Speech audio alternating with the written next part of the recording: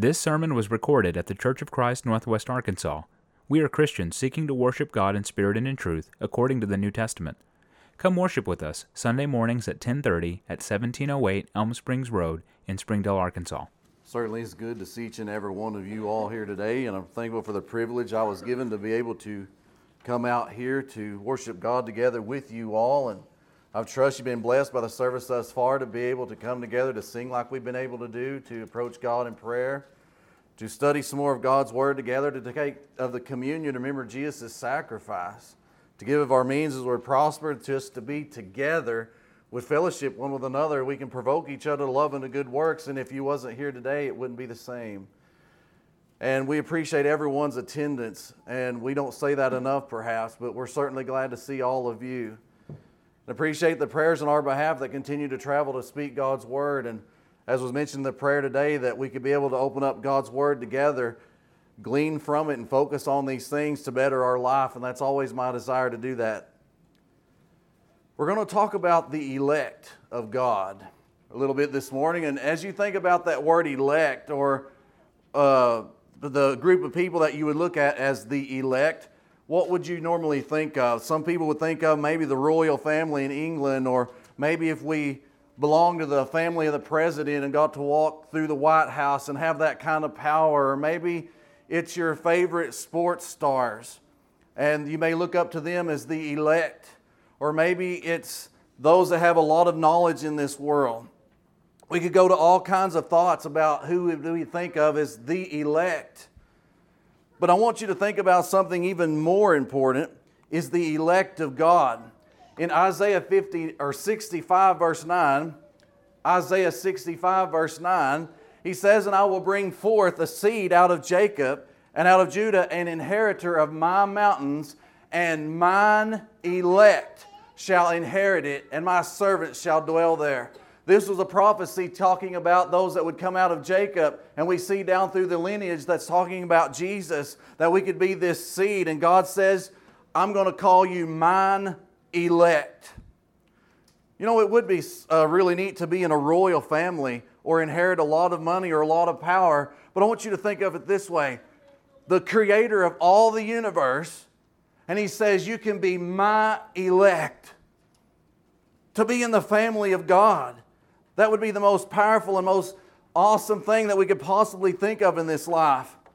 And He says in the New Testament in Colossians 3 verse 12, Colossians 3 verse 12, to put on therefore as the elect of God, holy and beloved. And He mentions those things that we need to be adding there. But He calls us the elect of God.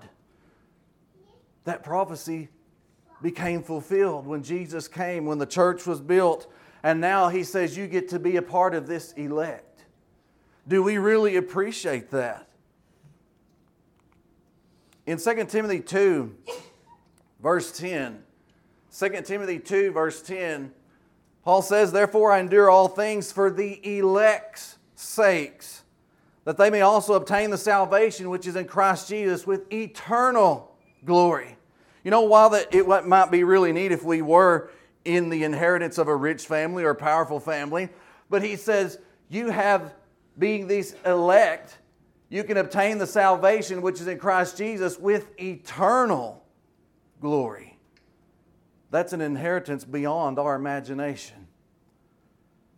In Titus 1 verse 1, Titus 1 verse 1, he says, "Paul, a servant of God and an apostle of Jesus Christ, according to the faith of God's elect, and the acknowledging of the truth which is after godliness." Thankfully, we get to be just like Paul. We get to say, hey, we're part of God's elect. We've been given the truth. We can obey the truth. We can be a part of God's family today. But you know what? This comes at a great price that we really can't comprehend. And this is what it costed God to make this possible, that we could be of this very elect. And in 1 Corinthians 6 verse 19, he asked them, "What? Know ye not that your body is the temple of the Holy Ghost, which is in you, which ye have of God, and ye are not your own? For ye are bought with a price. Therefore glorify God in your body and in your spirit, which are God's." While it's really neat to think about that we can be looked at as the very elect of God, sometimes we forget about the price that it costed for that to be possible. He says Jesus came to this earth. He suffered all that anguish, even the death of the cross. We are bought with a price. He says in return, we should glorify God in our body and in our spirit, which are God's. And you know, before long, if we start living for Jesus, if we listen to what Jesus would have us to do, we're going to start standing out to the rest of the world. And anybody that's in the elect, let's just use the President of the United States for example. They're always in the spotlight, aren't they? Everything is nitpicked. Every move they make, people are there. The media are there to watch every move. They are the most criticized. And as the family of God, all eyes of the world are on us the same way. And soon we became looking very different to the world. In Titus 2, verse 13, in Titus 2, verse 13, he tells all of us as Christians that we need to be looking for that blessed hope and the glorious appearing of the great God and our Savior Jesus Christ, who gave Himself for us, that He might redeem us from all iniquity and purify in Himself a peculiar people, zealous of good works. As the elect of God, when we follow God's Word, do it God's way, soon we become this peculiar people. All eyes are on us and they think, man, you people are strange. You don't fit in with the rest of the world. You're a peculiar people. You're always trying to do these good works that God would have you to do. And we do that in return because Jesus gave Himself for us. He gave us this opportunity to be redeemed from all of our iniquity. We can be purified. Why wouldn't we want to serve a Lord like that? He's already given us everything to be in the family, this elect of God. But let me tell you, the world's going to have all eyes on us. They'll nitpick us in every way possible. And we need to be that peculiar people. And I want you to notice another thing, though. In 1 Peter 2, verse 9, 1 Peter 2, verse 9, he says, "But ye are a chosen generation." If you were to think about any elect, the royal family maybe of England, maybe to be a family of the president here in the United States, or maybe to be family of a sports star of your favorite sport. Did you know you can be in a royal priesthood that God chooses you? Yeah, that's right. The Creator of the whole universe says, I choose you. You're chosen. How awesome is that? He says you can be a royal priesthood and holy nation, a peculiar people. And if so, that ye should shew forth the praises of Him who hath called you out of darkness into His marvelous light. He says you shouldn't be acting like the world out there in darkness anymore. You should be following the Lord into this marvelous light. And He says you're a royal priesthood. You're going to stand out. Just as I said before, just the example of the President of the United States, all eyes seems to be on that particular office. Everything's watched. Guess what? Everyone's watching us as Christians. We need to fulfill this royal priesthood and act appropriately. But you know what comes along with this? We're probably the most criticized of all the world. All eyes are on us. Every move that we make, any little mess up we make, they're like, aha. And even more than that, we get persecuted. Especially those places outside of the United States that are persecuted for their religious practices, their beliefs in the Lord. In Matthew 5, verse 10, Jesus says, "Blessed are they which are persecuted for righteousness' sake, for theirs is the kingdom of heaven. Blessed are ye when men shall revile you and persecute you, and shall say all manner of evil against you falsely for my sake." And He says, how should you handle that? When all this opposition comes, all the criticism, all of these things, He said, how can we handle it? He says, by rejoicing and being exceedingly glad, for great is your reward in heaven. For so persecuted the prophets which were before you. Jesus says you have something far greater to inherit that this stuff here doesn't have to pull you down.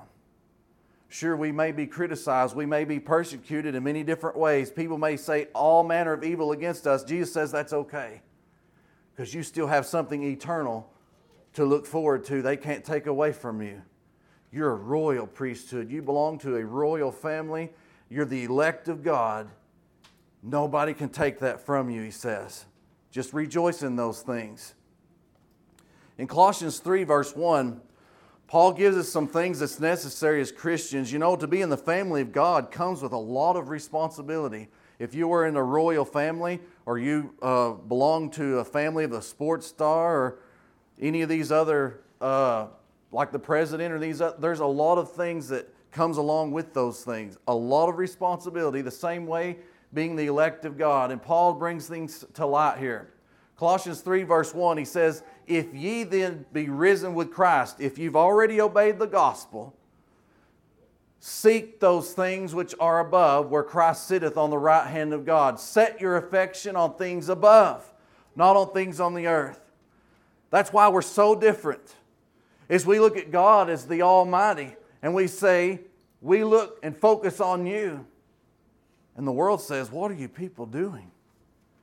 You need to be doing what the rest of the world is doing. Paul says, no, set your affection on things above, on Jesus. Live your life in that kind of way. And if we do that, there's things we've got to follow and understand. In Colossians 3, verse 5, as he continues, he says, mortify, just put it to death, get rid of this stuff.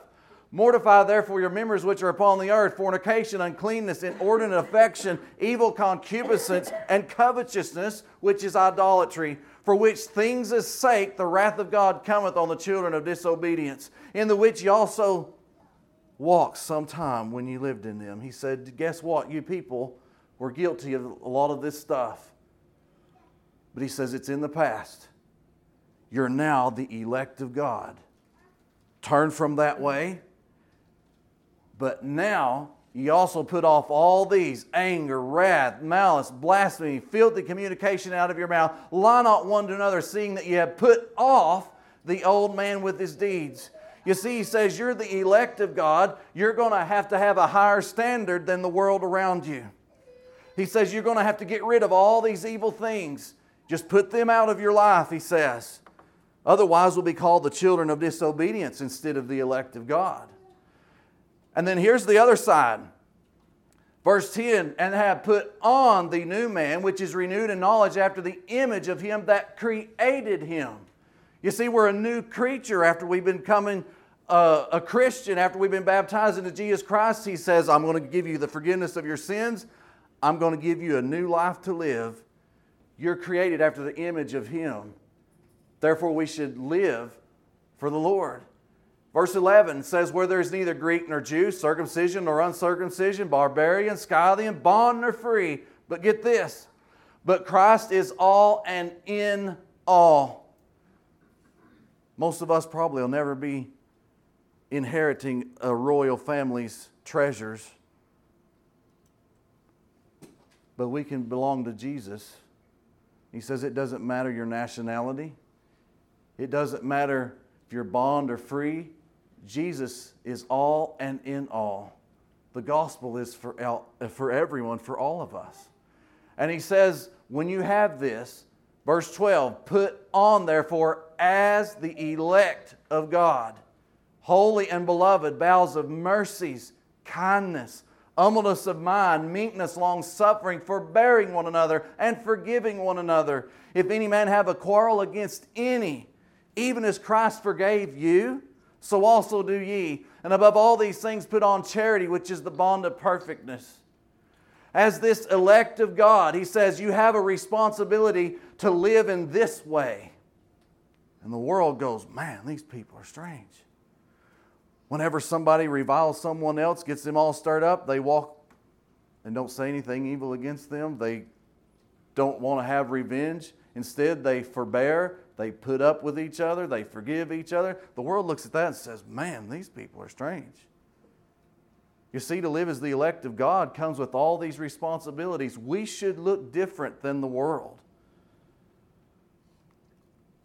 He says we need to put on love or charity, which is that bond of perfectness. And if we do all these things, I want to know, or I want you to see what it does to us. Verse 15, and let the peace of God rule in your hearts. You see, instead of thinking all these ways of reviling or being able to cause strife or get back to the world, he says, let the peace of God rule in your hearts. And when you do that, you're going to have all those bowels of mercies, kindness, humbleness of mind, what we just read about. It says, to the which also you're called in one body, and be ye thankful.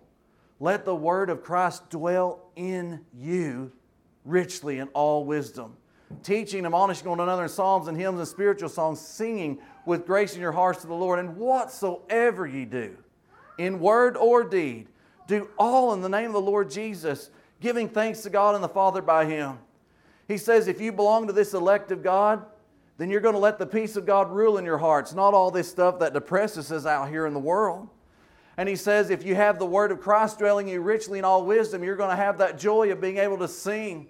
You're going to have this grace in your heart to return that praise to the Lord. And it says, whatever you find yourself doing all through your life, do it all in the name of the Lord Jesus, because you are the elect of God. Live your life for Jesus, always having a thankful heart to God for what Jesus did for us. In 1 Peter 3, verse 13, 1 Peter 3, verse 13, he asked them, and who is he that will harm you if ye be followers of that which is good?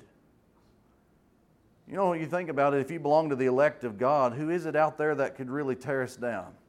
Oh, sure, they could tear us down physically, but they can't take away the kingdom of God from us. They can't take away the church. They can't take away Jesus.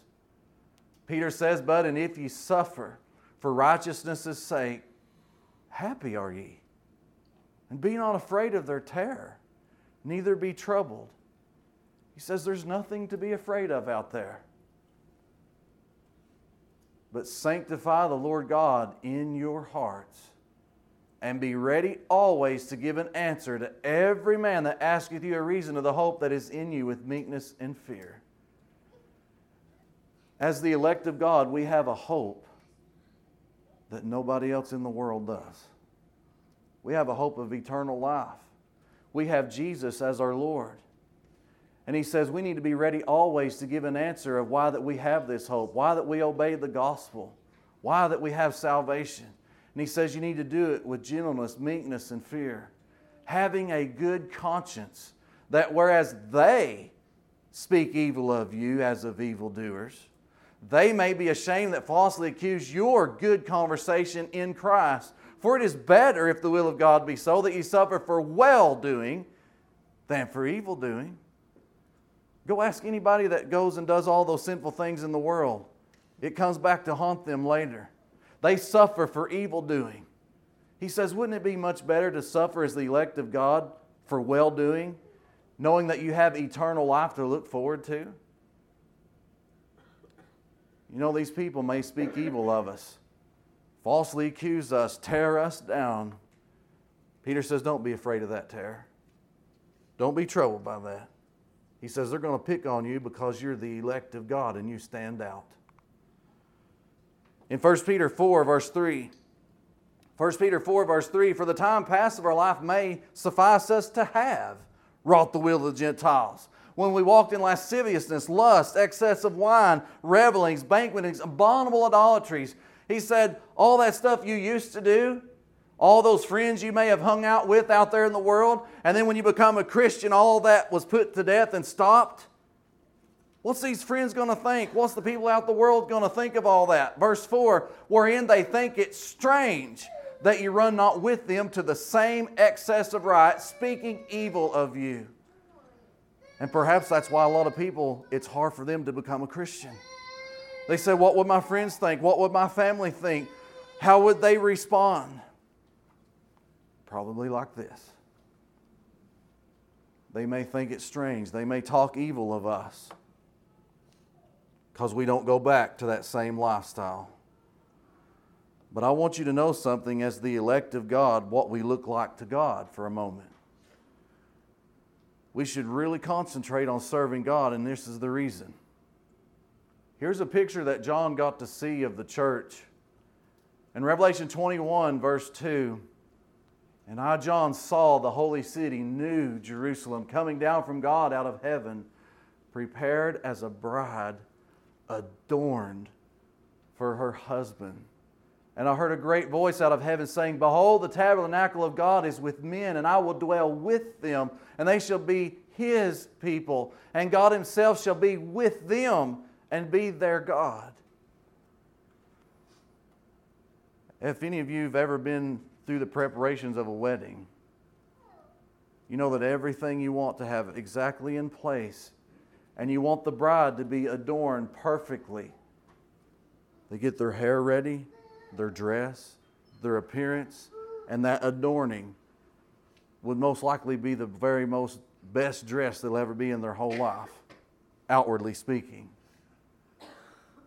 Us as the church, when we are the elect of God, we look as this precious bride that's adorned for her husband. And He says we should do everything to prepare and get this adorning to what it needs to be as the elect of God. Maybe that makes a visual for you a little bit differently you never thought about. Because all of us wouldn't just throw anything on and just leave ourselves be on the outward appearance at a wedding, especially for the bride or husband. But they prepare and they continue to have that preparation, to have that adorning that they would like the best.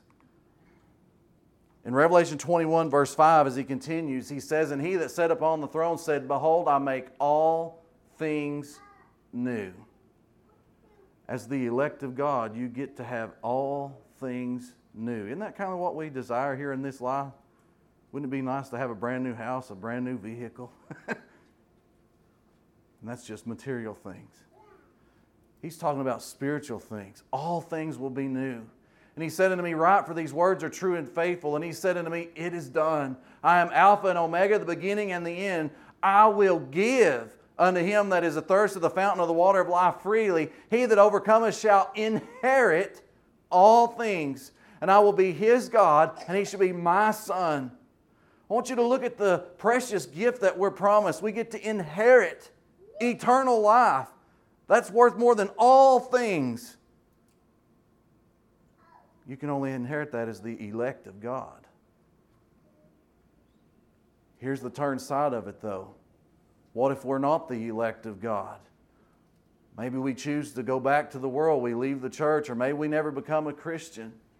He says, verse 8, "But the fearful and unbelieving and the abominable and murderers and whoremongers and sorcerers and idolaters and all liars shall have their part in the lake which burneth with fire and brimstone, which is the second death." You see, these were not of the elect of God. They didn't receive this inheritance of eternal life because they rejected the salvation that Jesus had promised. They wanted to go do their own thing. They lived out there in the world. In Romans 8, verse 16, he tells us that the Spirit itself beareth witness with our spirit that we are the children of God. We're God's elect. God says, "You're mine." And if children, then we're heirs, heirs of God and joint heirs with Christ, but there's a condition. It says, "If so be that we suffer with Him, that we may be also glorified together." And he tells us, "For I reckon that the sufferings of this present time are not worthy to be compared with the glory which shall be revealed in us." He says if you're suffering through things in this life, he says it's not even worthy to be compared with eternal life and the glory we get to witness there. As the elect of God, He never promised it's going to be easy. He says there's things that you can suffer through, but you're suffering it with Jesus. He will carry you through it. You can make it.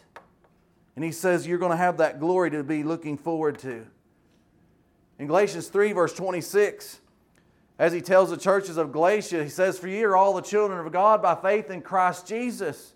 For as many of you as have been baptized into Christ have put on Christ. There is neither Jew nor Greek, there is neither bond nor free, there is neither male nor female, for ye are all one in Christ Jesus. And if ye be Christ, then ye are Abraham's seed and heirs according to the promise." God keeps His promises and He says, I'm going to give you eternal life. But He says there's a condition that must be met. You are only the children of God if you have faith in Christ Jesus enough to do what He says. He says we need to be baptized into Jesus Christ, to put on Christ, to belong to this elect of God.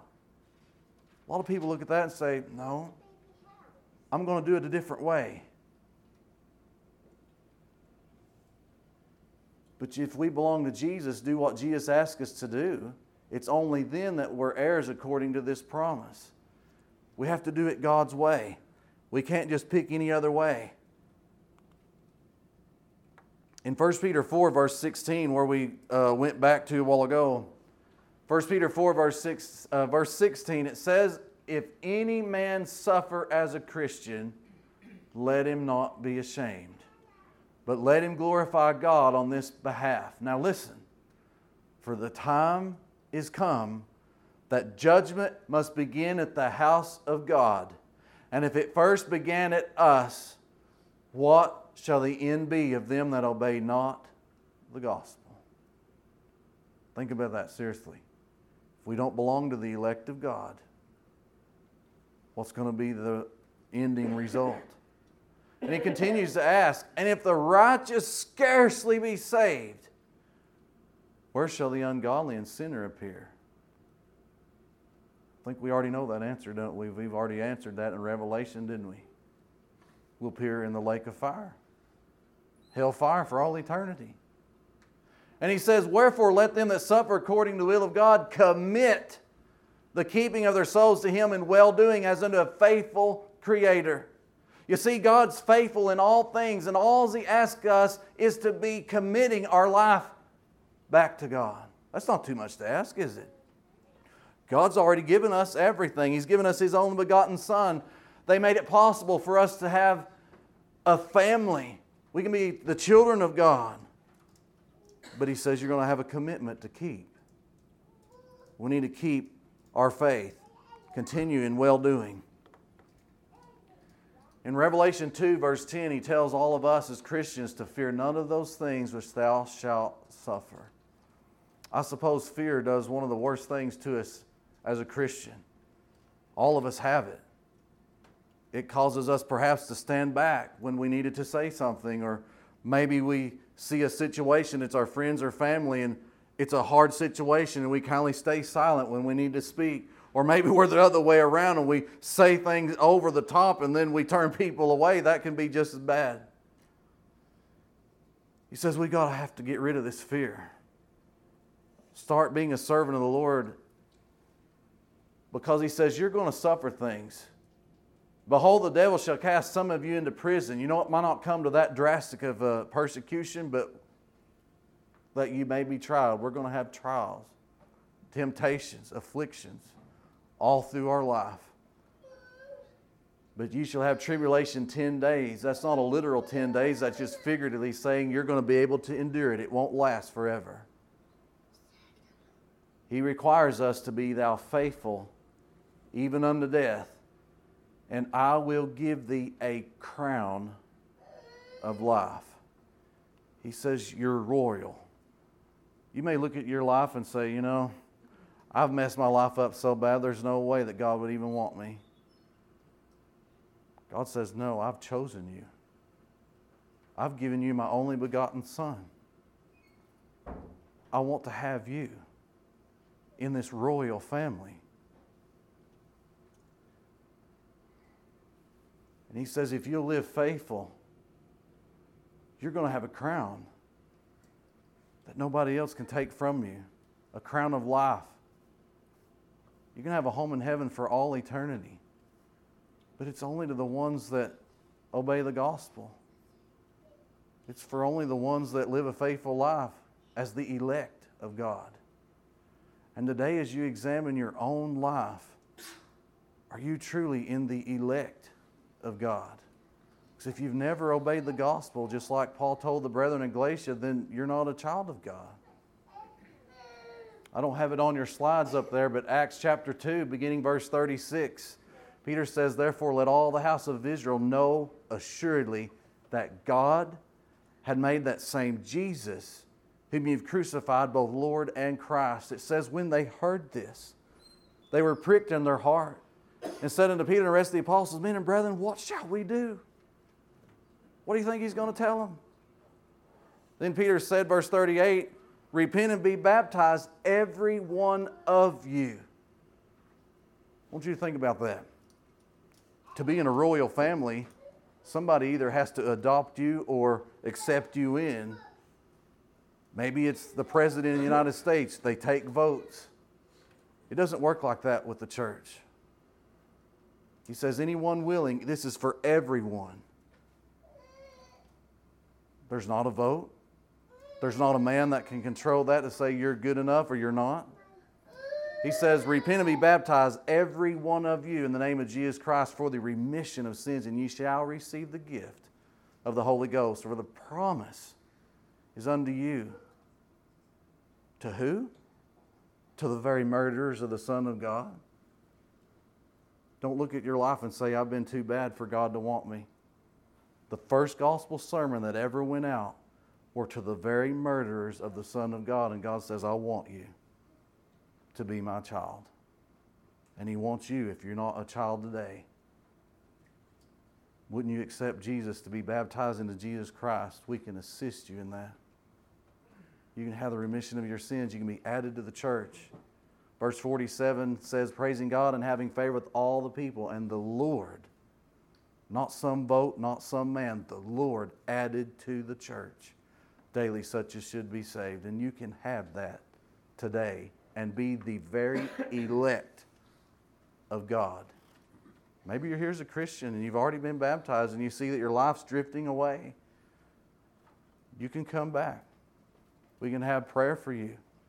In 1 John 1 verse 9 he says, if we confess our sins, He is faithful and just to forgive us our sins and then to cleanse us from all unrighteousness. No matter what it is, He says, I'll cleanse you from it. If you need that prayer, if you need that cleansing, if you need to become a Christian, all you have to do is ask. Come forward, have a seat in the front while we stand and sing. We hope you enjoyed this teaching from God's Word. If there's anything we can do to help you in your walk with Christ, send us a message at facebook.com/CFCNWA. To find more sermons, look for us on Apple Podcast, Google Podcast, Spotify, and like our Facebook page. Thanks for listening, and God bless.